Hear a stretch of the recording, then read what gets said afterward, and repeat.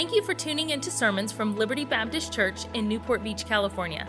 Our goal is to help you know God more and take the next step in your spiritual journey, no matter where you're at. If you have questions about God or about Liberty, you can connect with us at libertybaptistchurch.org. We pray that the Lord will use this message to be a help and encouragement in your life.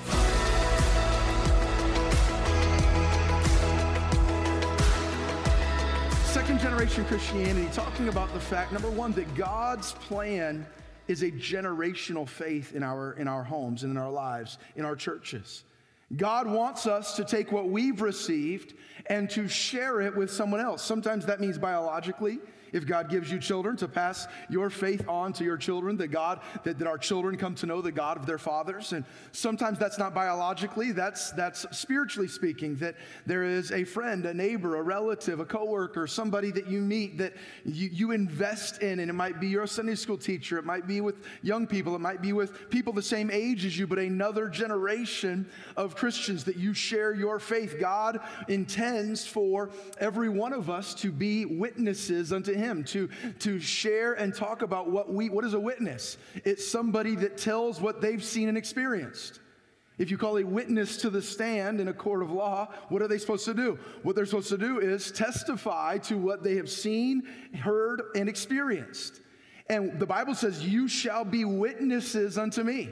Acts 1, where we've been studying on Sunday mornings, going through the book of Acts. What is that? We are called to testify of what we've seen, heard, and experienced. And so we're talking about the second generation and second generation Christianity, that of those that were maybe born into Christianity or born into Christian homes. I've given you my testimony for the sake of time. I won't go back through it, but I'm a first generation Christian, raised by a single mom, did not grow up in the church, or at least was not born into the church, was saved as a boy. And I clearly remember two very different homes and two very different lives before Christ and after Christ in our family.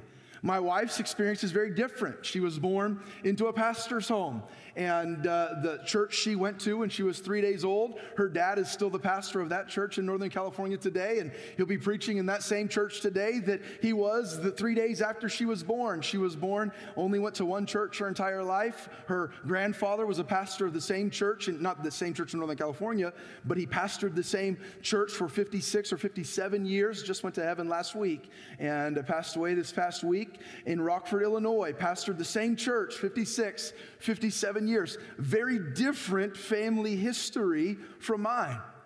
But God has brought us together, and one of our greatest passions is that in our home and in our lives and in our ministry, God will use us to raise up another generation of Christians. That's why we have Newport Christian School.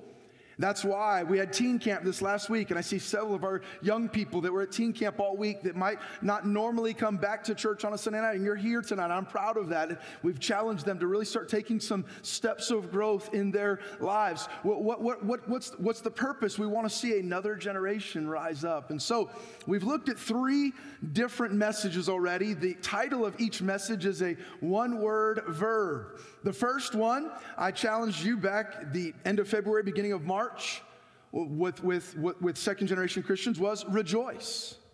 In Deuteronomy chapter number 6, it talks about the fact that in where we're at, if you have your Bibles, I don't know if I told you to turn there or not. We're going to start in Deuteronomy 6, where we've been for our text this entire series. And we will actually be moving over into the New Testament tonight. But we're going to launch here from Deuteronomy 6. The previous 3 we've stayed in Deuteronomy 5, 6, and 7. What's happening in this passage, what's happening in this part, this book, is there is a new generation of the children of Israel, the Israelites, that is getting ready to fulfill God's plan for them and is getting ready to enter into the promised land, enter into Canaan. And Moses is getting them ready. Well, it was their dads that were supposed to go into Canaan. God had promised the promised land to their parents, their dads and grandparents, and their dads and grandfathers, their parents and grandparents. But they doubted God's plan. They didn't think God could do it. So because of their unbelief, they wandered for 40 years in the wilderness. Now, Deuteronomy is a combination of 2 words. That word means, it comes from the word deuteros, which means second, and nomos, which means law. It's a second law. The first law, the law of Moses, came at Mount Sinai, what we call the 10 Commandments in Exodus. And that was given to the children of Israel. And you remember, because of the rebellion of the children of Israel, what happened? He came and he smashed the tablets. Remember that? They had given that to a previous generation, but that generation went astray.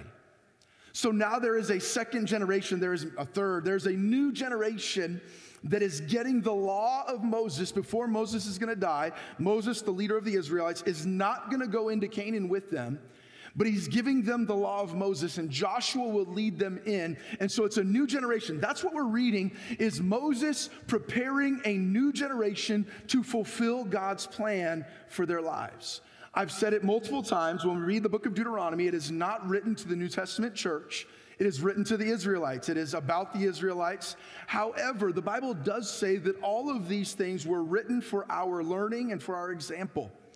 And while we are not the children of Israel, we are God's children as Christians. While there is some difference, in my opinion, between Israel and the church, I don't believe in replacement theology, which says the church replaces Israel.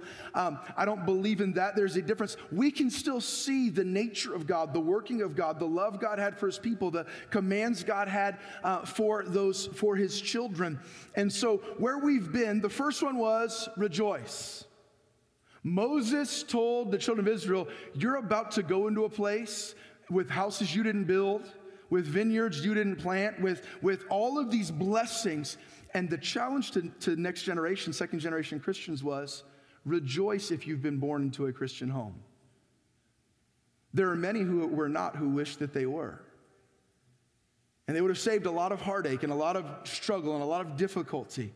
And they would have said, man, I wish I would have known all of this earlier. I would have had such a head start in my life or in my Christian life if I would have been brought up like this. But sometimes when you're brought up in the church, it's the exact opposite. Those that weren't brought up in the church say, man, I sure wish I would have been brought up in the church. Is there anybody like that here today? You were not brought up in the church. You got saved at a later age, and you would have wished you would have been brought up in the church. Anybody like? I see hands all over this place. But isn't it interesting that sometimes those that are brought up in the church, the idea is, man, I wish I didn't have to grow up like this. Why do I have to be in a Christian family? Why do I have to go to church on a Sunday night? Why can't I try that? Why can't I go there? Why can't I do that? Why can't I experiment with that? All the other kids my age are doing that. And sometimes Christian young people, if they're not careful, they don't rejoice about the spiritual head start, if you will, that they've been given. They look at it and they wish that they didn't have to be brought up in the church. And the first challenge was rejoice. The next challenge was, that's one of the blessings of being brought up in the church, is that you've been given much at an early age. And the Bible says, to whom much is given, of him shall much be required. The second message was the verb beware. Beware. There are some dangers. Chapter 6, verse number 12, the Bible says, then beware lest thou forget the Lord, which brought thee forth out of the land of Egypt from the house of bondage. How could it be, as they went into Canaan, how could it be that they would forget the Lord that brought them up out of the house of Egypt, the land of Egypt, the house of bondage? Well, one reason is they weren't there, or if they were, they weren't there. And I'm trying to think now with my chronology. I don't think any of them would have been there. They weren't there when they were brought up out of Egypt. They don't remember. And if they were, they would not have been. They were too young, because everybody that was 20 and under is the only ones that lived through the wilderness wanderings. And so they would not have ever been under bondage. They would not have seen the effects of Egypt. They would not have personally experienced the pain of being in bondage in Egypt. Egypt, a picture of the world, a picture of sin. And he says here, beware lest you forget all that God has done. Sometimes, again, when all that you know is being surrounded in a Christian environment and church every week and Sunday school since you were a little child and being brought up in the nursery. And if that's all you know, sometimes we can take that for granted. And he said, beware lest thou forget the Lord thy God. And we start looking and thinking, I wonder what it's like over in Egypt. He said, oh no, my plan is much better for you. Follow my plan for your life. And then last Sunday night, we talked about embrace. Embrace. And we looked in chapter 7, all the personal pronouns, all the you and thee and thou and thy and ye, and all of those just all over. And what is he saying? You must embrace this faith for yourself. For this fourth and final message, let's start in Deuteronomy 6, beginning in verse 1, where we've started the first three messages, I believe. Deuteronomy 6, verse number 1. Follow along, if you will, if you have a copy of God's word there. Deuteronomy 6, verse number 1. Now these are the commandments, the statutes, the judgments, which the Lord your God commanded to teach you, that you might do them in the land whither you go to possess it. The first generation that's supposed to do it are the adults there, that you're supposed to do this. Notice this, verse number 2. Would you read verse 2 aloud with me if you have your Bible open there? Ready? Begin. That thou mightest fear the Lord thy God, to keep all his statutes and his commandments, which I command thee, thou and thy son and thy son's son, all the days of thy life, and that thy days may be prolonged. Do you see it here? What is Moses saying? I want you to embrace this faith for yourself, and here's the goal. It's for you, and it's for your son, and it's for your son's son. I want you to have a generational faith. I want you to raise up not only one generation. Here we see 3 generations. I want you to raise up 2 generations behind you. And where this was written, and even to this day, in Eastern culture, many Eastern cultures, often the family ties and the family bonds are much stronger than they can sometimes tend to be in Western culture. In Eastern culture, it would not be unheard of for often many generations to live together. And if they don't live in the same home, to live on the same property. And that, generally speaking, is not often how Western culture operates. Sometimes it does, of course. I lived in a home with my mom and my grandma all growing up. I understand that sometimes that operates that way, but generally speaking, that's not how Western culture operates. And if you're thankful that you don't live with your mother-in-law, would you say amen tonight? Some of you just got in trouble there. And I always give mother-in-laws a hard time. I guess that's because I'll never have to be one, but my wife will be, so I should be nicer to them, right? Some of you are mother-in-laws, and I didn't mean to offend you there, but often in Eastern culture, it was a very generational. There were patriarchs and matriarchs, and there's a great respect for elders. There's a great respect for the teaching and the wisdom of elders. And that runs somewhat through American culture as well, but in a lot of ways and in a lot of pockets, that doesn't run. There is a disrespect for elders. There is a disrespect for those, and maybe make fun of those that are older or whatever it might be. Well, in these cultures, it was and here's the command. It would have been much more natural, but the command was, I want you to embrace this, and then I want you to teach your kids, and I want you to teach your grandkids. Here's an interesting thought. An interesting thought here as Moses tells them, I want you to be responsible for teaching, for praying for showing 2 generations how God wants them to live. And if you and I will do that, and then the next generation does that, it's hard for our faith to be lost. Verse 3, it says, Hear therefore, Israel, observe to do it. To do what? To raise up a couple generations in the commands of God's word, and that it may be well with thee, and that ye may increase mightily. There's a strength that comes to the people of God when it's a generational faith, as the Lord thy God of thy fathers. Notice again, he talks about their fathers. This generational faith hath promised thee in the land that floweth with milk and honey. Here's the interesting thought. If we have a prayer and a desire and take somewhat of a responsibility to reaching 2 generations with the Christian faith, here's an interesting thought. I was reminded as I read this passage of the statement. Many of you have undoubtedly heard it from one of our former presidents, Ronald Reagan. Ronald Reagan said this. He said, freedom is never more than 1 generation away from extinction.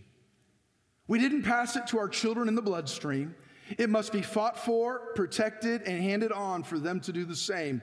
Or one day, we will spend our sunset years telling our children and our children's children what it was once like in the United States, where men were free.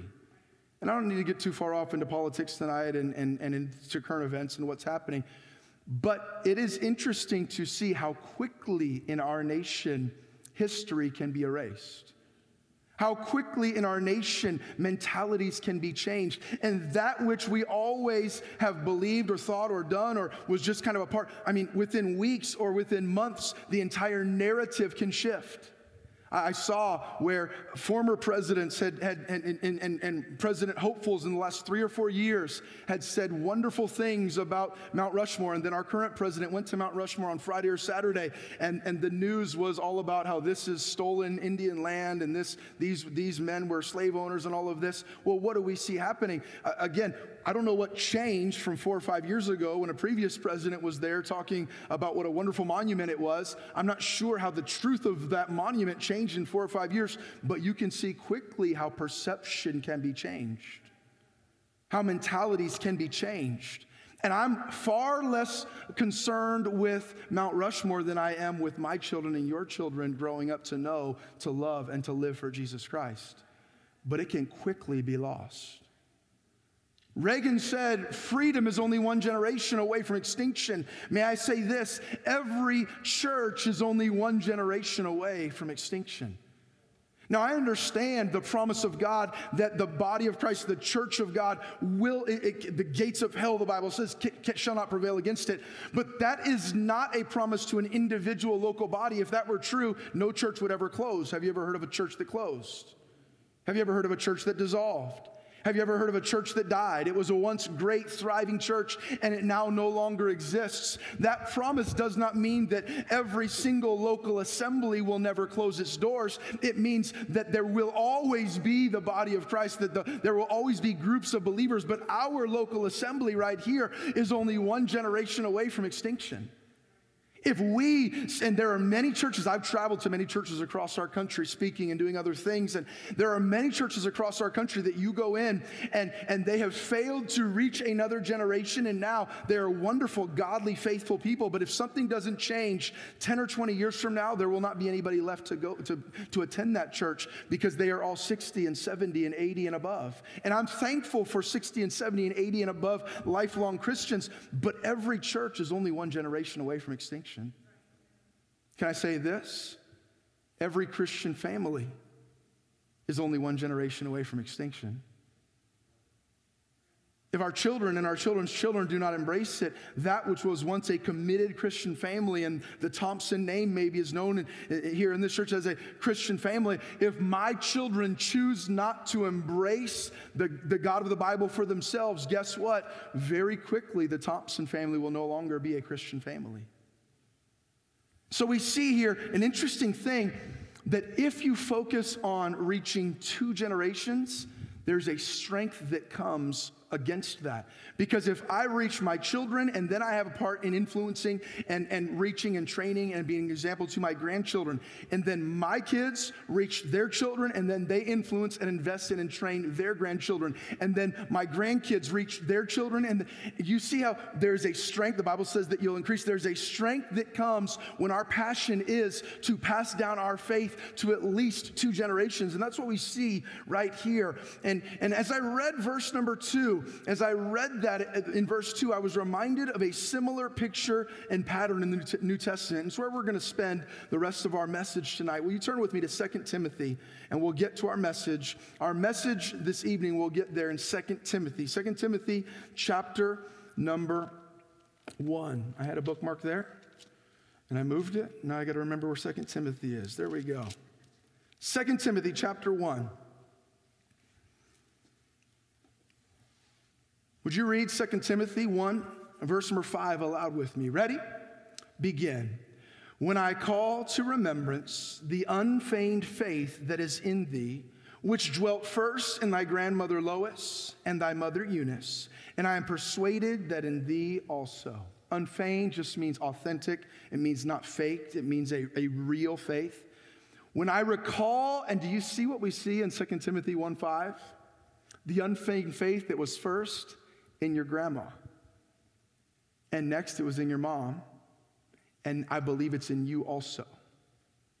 When I recall those things, that 3 generation, look at verse number 6. Wherefore I put thee in remembrance that thou stir up the gift of God which is in thee by the putting on of my hands. Paul says, you've been passed down. There are 2 generations before you that have come to know Christ in your family. But now it's your responsibility, as I talked about last week, to embrace what I've given you. Timothy, the book that you're reading to Timothy, is what we call a pastoral epistle. It's the word epistle just means a letter. letter? It's a letter to a pastor, to pastors. Timothy was a young pastor. Paul was an older mentor, an older spiritual mentor, church planner, missionary, and he's writing to a young pastor and he says, Timothy, you have a history of faith in your life, but you need to stir that gift up in your own life. You need to do that. Turn over, if you will, to chapter 2, what he tells Timothy. Chapter 2, verse number 1. Even the fact that this letter was written is showing us that Paul believed in passing his faith on to another generation. Timothy, and you can read 1 Timothy, is another letter Paul wrote to his young pastor protege, if you will. 2 Timothy chapter 2, verse number 1. Thou therefore, see it there, my what church? Thou therefore, my son.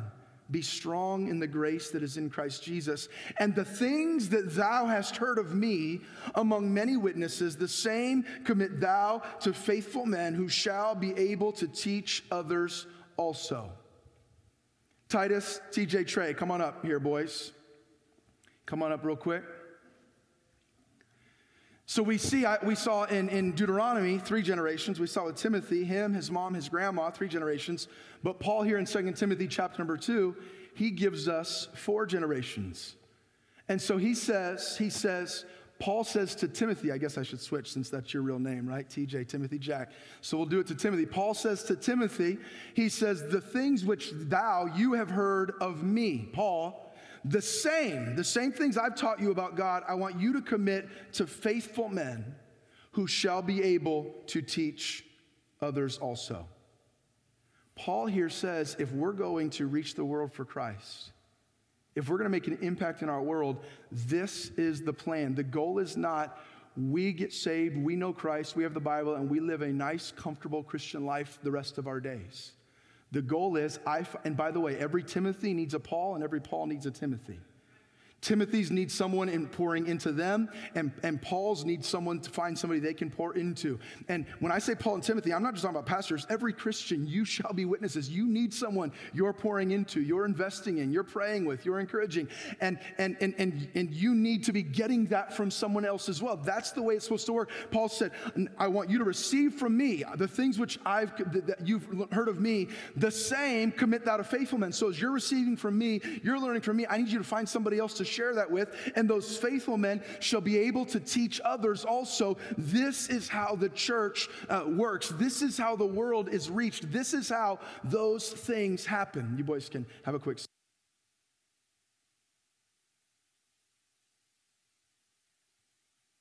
4 generations there. So we see 2 Timothy chapter number, now skip down to chapter 3. I'm going somewhere. I'll get into the message here.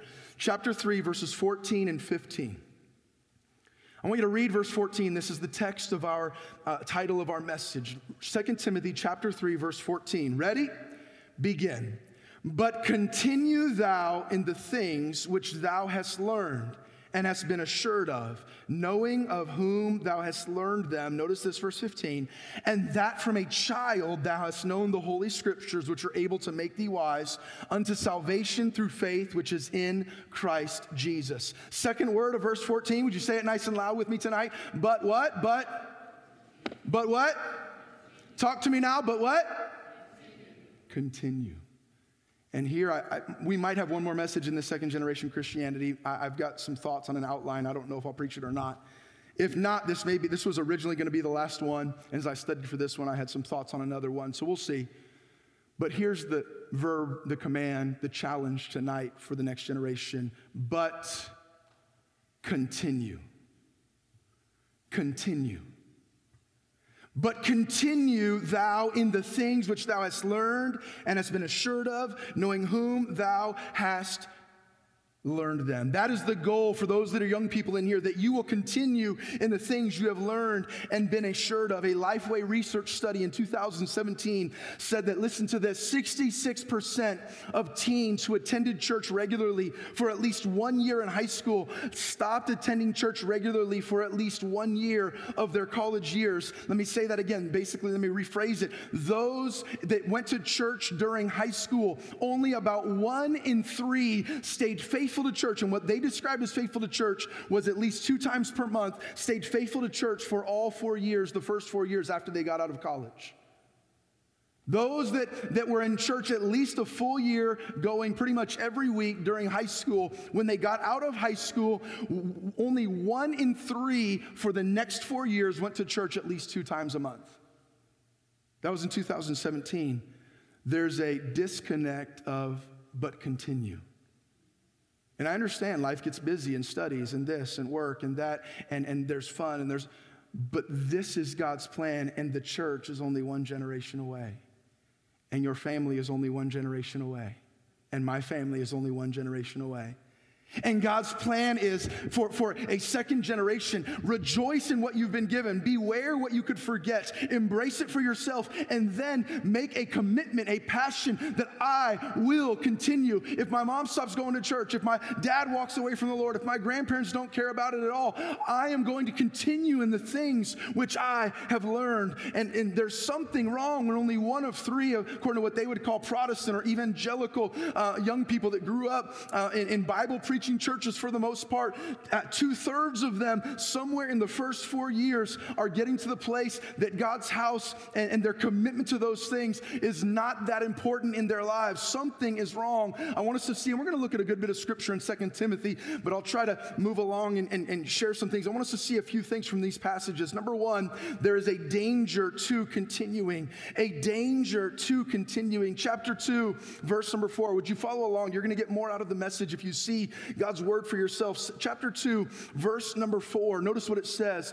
No man that warreth entangleth himself with the affairs of this life, that he may please him who hath chosen him to be a soldier. What is Paul? By the way, the whole purpose of this letter is to teach a younger man to go on to live for God and to impact other generations with his life. And what does Paul say? If you're going to be a faithful soldier of Jesus Christ, you cannot get distracted with the things of this world. If you're a soldier, if you're on the battlefield, we have some men in our church. I see Lee, and there's some others that have been deployed to battlefields on behalf of the United States military. Guess what? If you're on the battlefield, you cannot be distracted in those times. When you're on duty, you cannot be distracted with what's happening with the price of gas and oil and this and that and what new restaurant opened up near my house. And those things are not all you're focused on. Is the task at hand. What are the orders I've been given? Who's the enemy that I'm fighting? What's the victory that I'm striving? And if you're going to be a good soldier, if you're going to war, you cannot get entangled, distracted by the things of this world. And so many, I say young people, really it's not young people, all of us can get so distracted and entangled in the things of this world that all of a sudden that which was once so precious to us and that which was once so important to us no longer means what it used to mean. And now we feel, I remember one of my greatest mentors, probably one of the top 5 men that influenced my life.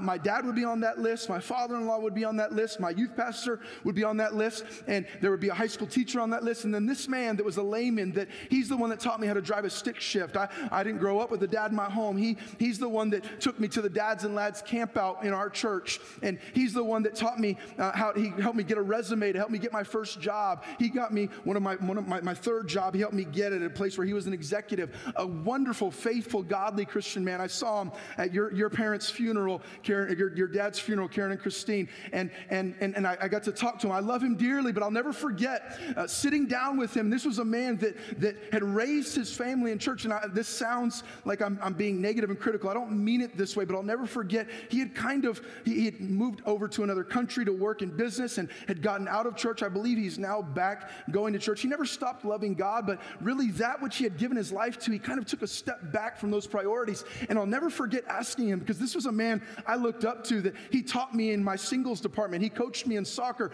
all as a layperson, was never on paid staff at our church. And I'll never forget sitting down with him and asking him, and it was just an honest question. We had a close relationship. This was after he hadn't been in church for probably a year or two. And I said, "Now talk to me. I watched you raise your whole family. How is it that this can happen?" And I'll never forget, he said, "Ryan, it's amazing if you just pull away a little bit how quickly you fill that time with other things." I filled that time with work. I filled that time with hobbies. I filled that, and again, to this day, I gave him a hug the last time I saw him. It's not a criticism. He's one of the most wonderful men I've ever met that I know. But he told me, he said, "Ryan, it's amazing how quickly you pull back a little bit from some of those commitments to God how quickly you fill them with other things. I believe what he described was right there. 2 Timothy 2:4, he got entangled with some of the affairs of this world. There's a danger to continuing. Notice that. Skip down to chapter 3, verse number 1. Chapter 3, verse number 1, not only the affairs of this world, worldly priorities, education, job, finances, things that are not sinful in and of themselves, but if they become a priority over God, they can become sinful in our lives. Chapter 3, verse number 1, this know also that in the last days perilous times shall come, for men shall be lovers of their own selves, covetous, boasters, proud, blasphemers, disobedient to parents, unthankful, unholy, without natural affection, truce breakers, false accusers, incontinent, fierce, despisers of those that are good, traitors, heady, high-minded, lovers of pleasure more than lovers of God, having a form of godliness but denying the power thereof. From such, he tells Timothy, turn away, for of this sort are they which creep into houses and lead captive silly women, laden with sins, led away with divers lusts, ever learning and never able to come to the knowledge of the truth. And he goes on to talk about, too, with Moses, they resist the truth and they're reprobate now concerning the faith. What does he say? Not only the affairs of this world can pull us away from continuing, but sometimes it's the influences all around us. He said, be careful, there is sin, and the closer we get to the return of Christ, the worse it's going to get in our world and in our society. And he said to Timothy, in the same chapter where he's about to say, but continue, he says, from such, turn away. Those wrong priorities, those wrong influences can pull you. They're dangers to continuing. Trials and persecutions. Notice, look, verse number 12. Verse number 12. Yea, and all that will live godly in Christ Jesus shall suffer persecution. But evil men and seducers shall wax worse and worse, deceiving and being deceived. And then he says in verse number 14, but continue. Timothy, there are some dangers to you. Paul was able to say, I have fought a good fight. I have finished my course. I have kept the faith. He said, you have not gotten there yet, Timothy. And there are some dangers. The affairs of this world, you can get going after your degree, and you can get going after this pleasure and this career and this, whatever it might be. You get entangled with this world. It might be just the sinful influences all around us. It's going to wax worse and worse. It might be some trials in your life that pull you away from God. He said, if you live godly, you will suffer persecution, and evil men and seducers will wax worse and worse, and they will deceive you, but continue. What is basically in this, and we could look at some other verses for the sake of time, I won't. What is Paul telling Timothy? Everything in your life, it will seem like, is going to be pulling at you. And young people, you've got so many things, but you're not the only ones. Moms and dads and singles and college-age students and grandparents, there are so many things pulling at us. There are the cares of this world, and there are finances, and there are job requirements, and there are school situations, and there's these relationships, and this mentor discouraged us and let us down, and we faced persecution and trials, and life was hard as we lived for Jesus. And all of these things, he says, you need to be aware there are some dangers to you continuing, but Timothy, continue in the things you've learned. Keep going.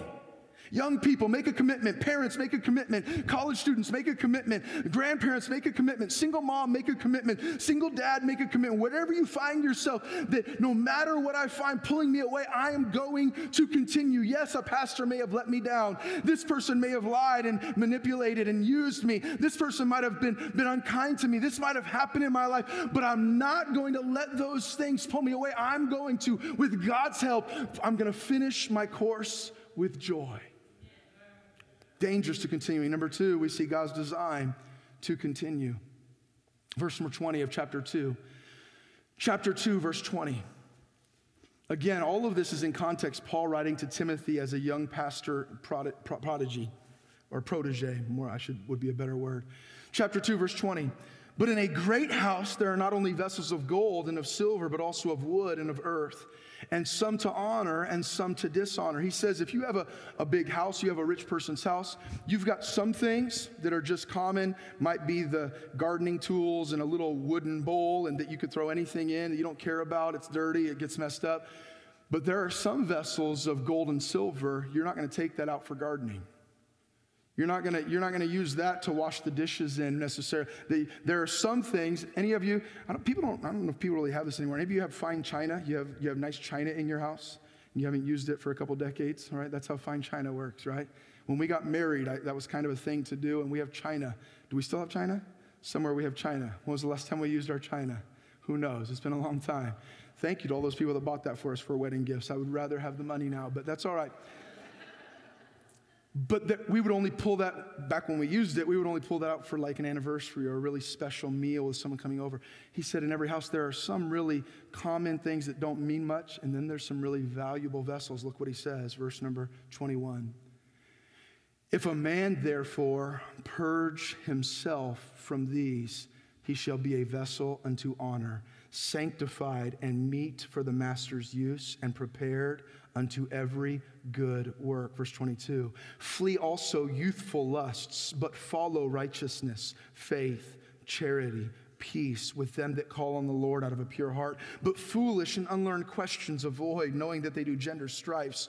And the servant of the Lord must not strive, but be gentle with all men, apt to teach, patient, in meekness instructing those that oppose themselves, if God peradventure will give them repentance to the acknowledging of the truth, and that they may recover themselves out of the snare of the devil, who are taken captive by him at his will. What does he say here? And I guess that wasn't a great illustration because we don't use our fine china. What he's saying is you want to be you want to be a vessel that the master will use, and you're going to have to purge yourself. If you're God's designed for you to live a lifetime for him, you're going to have to deal with sin in your life. He said, flee youthful lusts. You're going to have to seek after righteousness, follow righteousness. You're going to have to stay away from the traps. He said here, they are taken captive. They are snared by the devil. They are snared in those things, the snare of the devil, taken captive by his will. Flee youthful lusts, follow righteousness. You don't need to question everything. I'm not saying that we don't prove what we're taught by Scripture, but sometimes when you're brought up in the church, we talked about this last week, we question everything.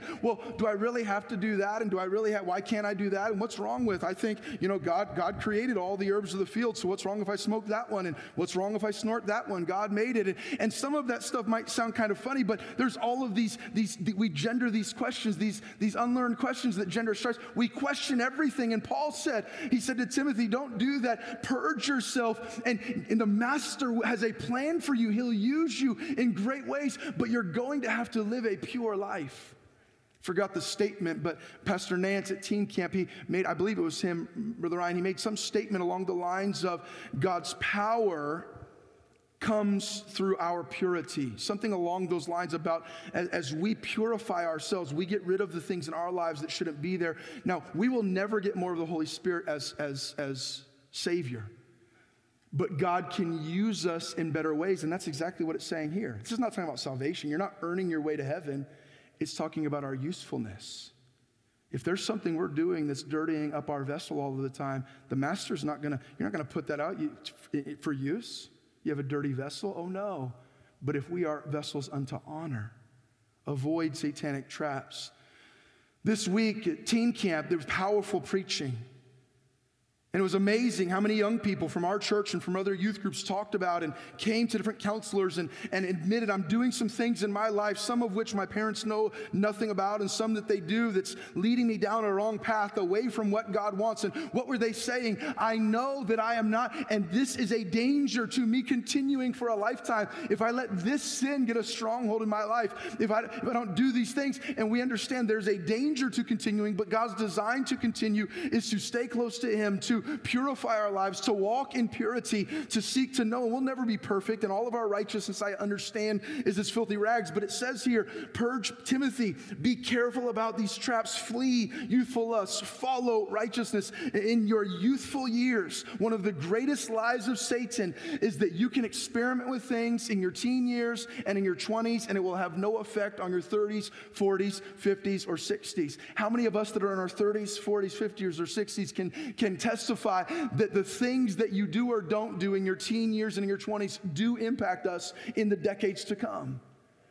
Satan convinces teens, you can try this and go there and do that, and there will be no ramifications. Now, God's grace is real, God's mercy is real, God's power is real. Just because you do some things you shouldn't do in your teens, your 20s, doesn't mean God can't use you. But young people, don't buy into the lie that it also means there will be no effects in your life. God can still use you in spite of a past, but there will be some challenges and some difficulties along that path. And Paul tells Timothy, follow God's design, flee youthful lusts, follow righteousness. Isn't it amazing? A letter written over about 2,000 years ago, how relevant it is today. Teenagers, flee youthful lusts. Now, the vehicles through which we find youthful lust might have changed and the technology may have improved, but the battles were the same 2,000 years ago. Flee youthful lusts. Follow righteousness. Number three, if you're going to continue, doctrine is vital. Chapter 1, verse number 12. Chapter 1, verse number 12. For the which cause I also suffer these things. Nevertheless, I am not ashamed. For I know whom I have believed, and am persuaded that he is able to keep that which I've committed unto him against that day. Hold fast the form of sound words, which thou hast heard of me in faith and love, which is in Christ Jesus. That good thing which was committed unto thee, keep by the Holy Ghost, which dwelleth in us. Paul said, I know whom I believed, and I believe he can keep me. He can keep me faithful. I know what I believe and who I believe, but you need to, Timothy, hold fast the form of sound words, which you've heard of me in faith and love, which is in Christ Jesus. Skip over. We said it already in chapter 2, verse 2. The things which you have heard of me among many witnesses, the same commit thou to faithful men. What had he heard of him? Sometimes we as pastors, we like to say, the same. That means you need to have a pipe organ in your church. Paul wasn't teaching Timothy, you need to have a pipe organ in your church. Paul was teaching Timothy biblical doctrine. He wasn't teaching him preferential things or methodological things about the church. Well, you need to wear a sport coat, Timothy. I wore a sport coat. I don't know why I wear it. I take it off every message, but I wear it most of the time. That's not what he was teaching him. The same commit thou to faithful men is talking about the words of God, the truth of God, the doctrine of God. Chapter 3, verse number 14. Where we saw it, but continue thou in the things which thou hast learned and been assured of, knowing of whom thou hast learned them, and that from a holy child. What did he learn? Here it is. Thou hast known the holy scriptures, which are able. It wasn't Paul's opinions. It wasn't Paul's traditions. It was the Holy Scriptures, which are able to make thee wise unto salvation through faith, which is in Christ Jesus. And then he says, all Scripture is given by inspiration, is profitable for doctrine. Doctrine is teaching me what to believe, reproof. It's teaching me how to live it, correction, getting it right, instruction in righteousness, that the man of God may be perfect. That means complete, completely furnished unto all good works, prepared to live for God for a lifetime. If you're going to continue, and if I'm going to continue, you must know what you believe. And there's a crisis of that with young people in their teens and in their 20s. They've never been grounded and rooted in Scripture. Probably once a month, I have somebody contact me through social media, through a phone call, through a text message. My wife and I, we've been in ministry now 7-8 years. We grew up here, we grew up there, we learned this. And we're just trying to figure out what we believe. Not about the deity of Christ, not about salvation by grace through faith. They know what they believe there, but so many of these other things, and what does the Bible teach about that, and how should we live there? And they're struggling sometimes to continue because they're not grounded in what they believe, in whom they believe. They're not persuaded. I know whom I have believed. Doctrine. And notice this, it says, knowing of whom we have learned them. Did you see that in chapter 3, verse 14, where it says, but continue? At the end it says, knowing of whom thou hast learned them. Church family, those of us that are a little older, can I say this? It is vital that they see authentic Christianity in us. One of the things Paul said is going to help you to continue is, you know the example of the person that taught it to you. We have great power as mentors, as leaders, as to really encourage someone, to discourage someone, to give them great faith, to disillusion them about the faith. Now, if you've had a mentor that's let you down, that's not an excuse to stop following God, but I understand it can be really tough. It can make us question, well, that guy was supposed to be speaking for God and preaching God's word, and I watched and he did that and handled that way. Paul said, keep doing what I've told you because you've seen I live it in my life. How vital is that? for those of us trying to raise up another generation. Our faith cannot be a do as I say, not as I do faith, or we risk losing the next generation. And by the way, can I throw this in here where he says, knowing of whom thou hast learned them? Young people, teenagers, kids, college-age students, don't run from those whom you have learned things from. And I'm not talking about if there's an abusive situation, but a godly church with godly leaders. Sometimes kids grow up in a church, they get a little older and a little smarter, and they just decide they might need a cooler church or a more fun church or a church that has more opportunities for people my age. And our church tries to minister to every generation, but God never told you or me to find a church based on how they can minister to me at my age and stage of life. It's supposed to be a generational faith. And may I just say this, I'm not saying you can never move churches. My wife and I moved churches 5 years ago, but it's supposed to be a generational faith, and there is much value in staying in a church where you have some spiritual fathers and grandfathers. As young people here leave the church, get plugged into the adult ministry. Get involved in serving and impact your generation through this church. And instead of leaving our church, or if you're watching from another church, leaving that church, again, unless God is leading you somewhere else, but instead of just going because it can serve you better, decide that you are going to be a part of the change to serve your generation better through the church where you learned of God. No church will ever build a strong church if 60, 70, or 80% of every graduating class deserts their church where they were invested in by generations before. And again, I say that understanding every situation is different. I grew up in the same church for 25 years, 27 years, I guess, and I deserted that church. God was leading us here. I understand that, but sometimes it's not about God leading us to another place. It's about, well, that place has something that's a little more attractive to me, or they've got a better this department, they've got a better young marrieds department, or they've got a better singles department. They might, and we do our best to minister to every group that's here. We always want to be improving that. But he said, you see the generational faith. You don't get that if every time you go to this church for 5 years and that church for 2, and then you go to this one. Find a place where you can grow and bring your family up in a generational faith if God allows. Doctrine is key. It's why we must have our kids in church. It's why we should have our kids in youth group, daily devotional times for our children, daily training times in our homes, godly music, godly books. Because here's the reality. If you have children, if you're a teacher in the Christian school, for our youth pastor in the youth group, we are not dealing with a neutral environment. Our families are not walking through a neutral environment. It is not that we're walking through a neutral environment, and as long as we pour a little good and a little God into our lives, everything's going to be good. We are walking through a spiritual minefield. We see it right here. There's attacks from within. The Bible says foolishness is bound in the heart of a child. You know that beautiful little baby that was born to Sam and Nellie Ann this week? That little baby has a sin nature. They are not going to have to teach that baby how to disobey, how to get angry, how to lie.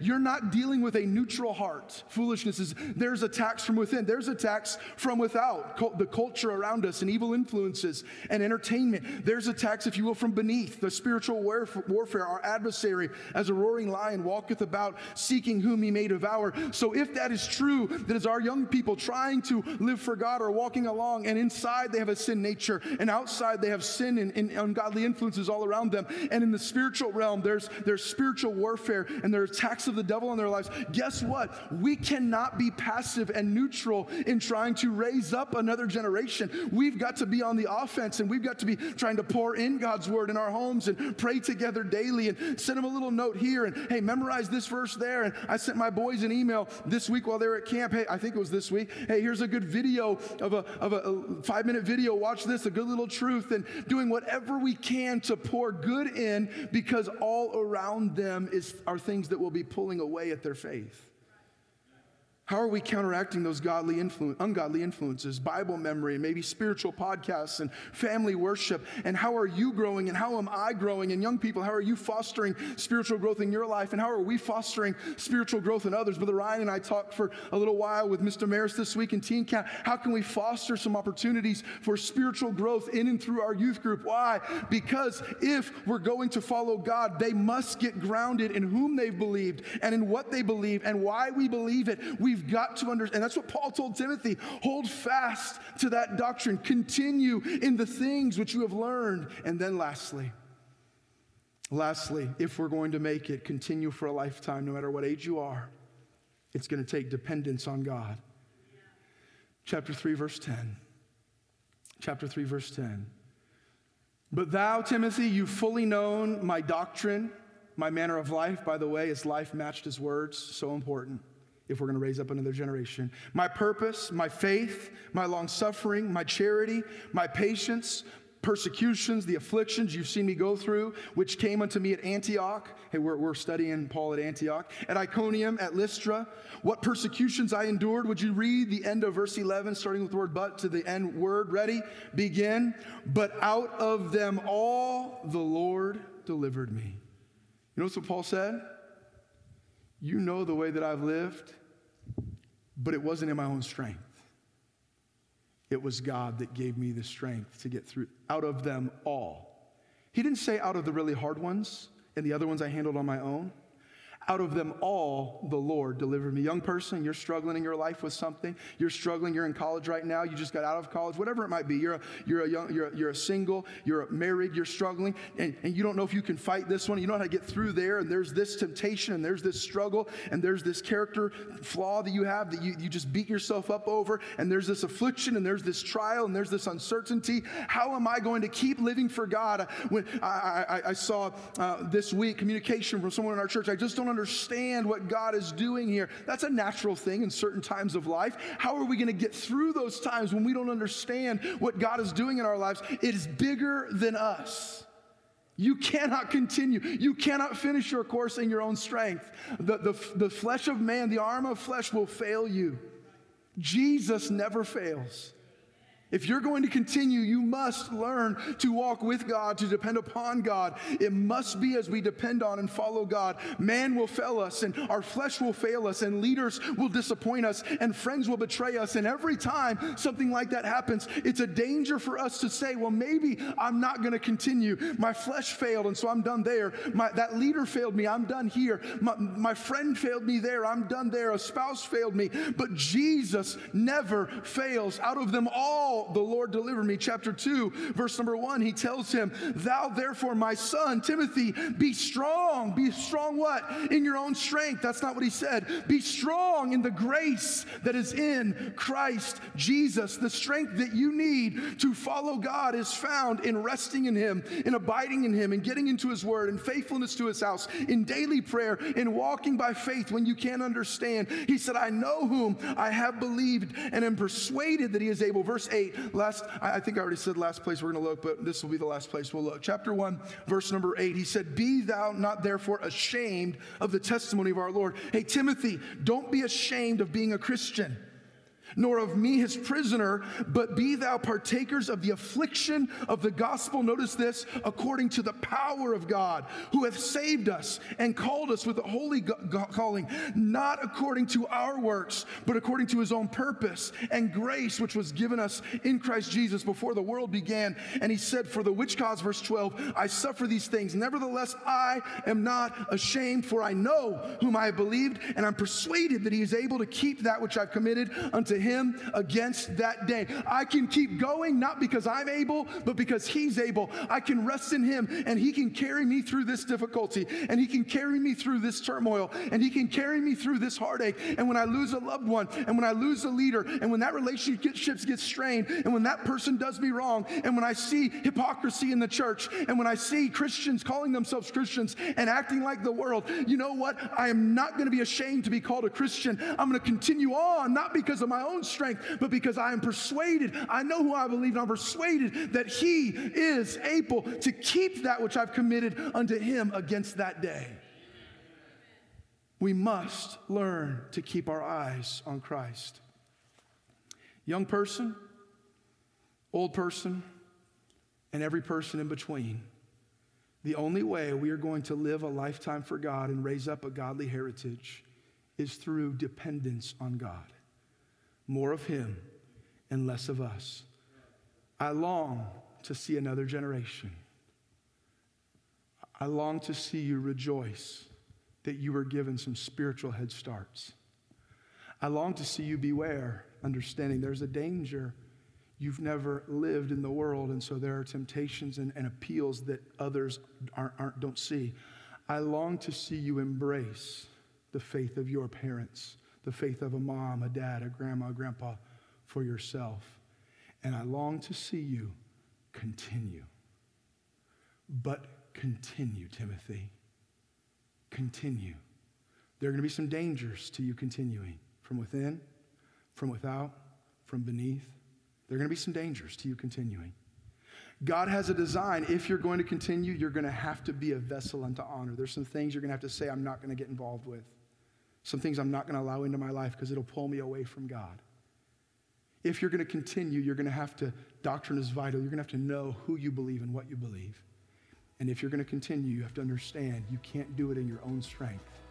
It's got to be in the strength of him that called you. Thank you for listening to Messages from Liberty. Tune in next week for more Bible teaching or subscribe on iTunes to stay up to date with our current series.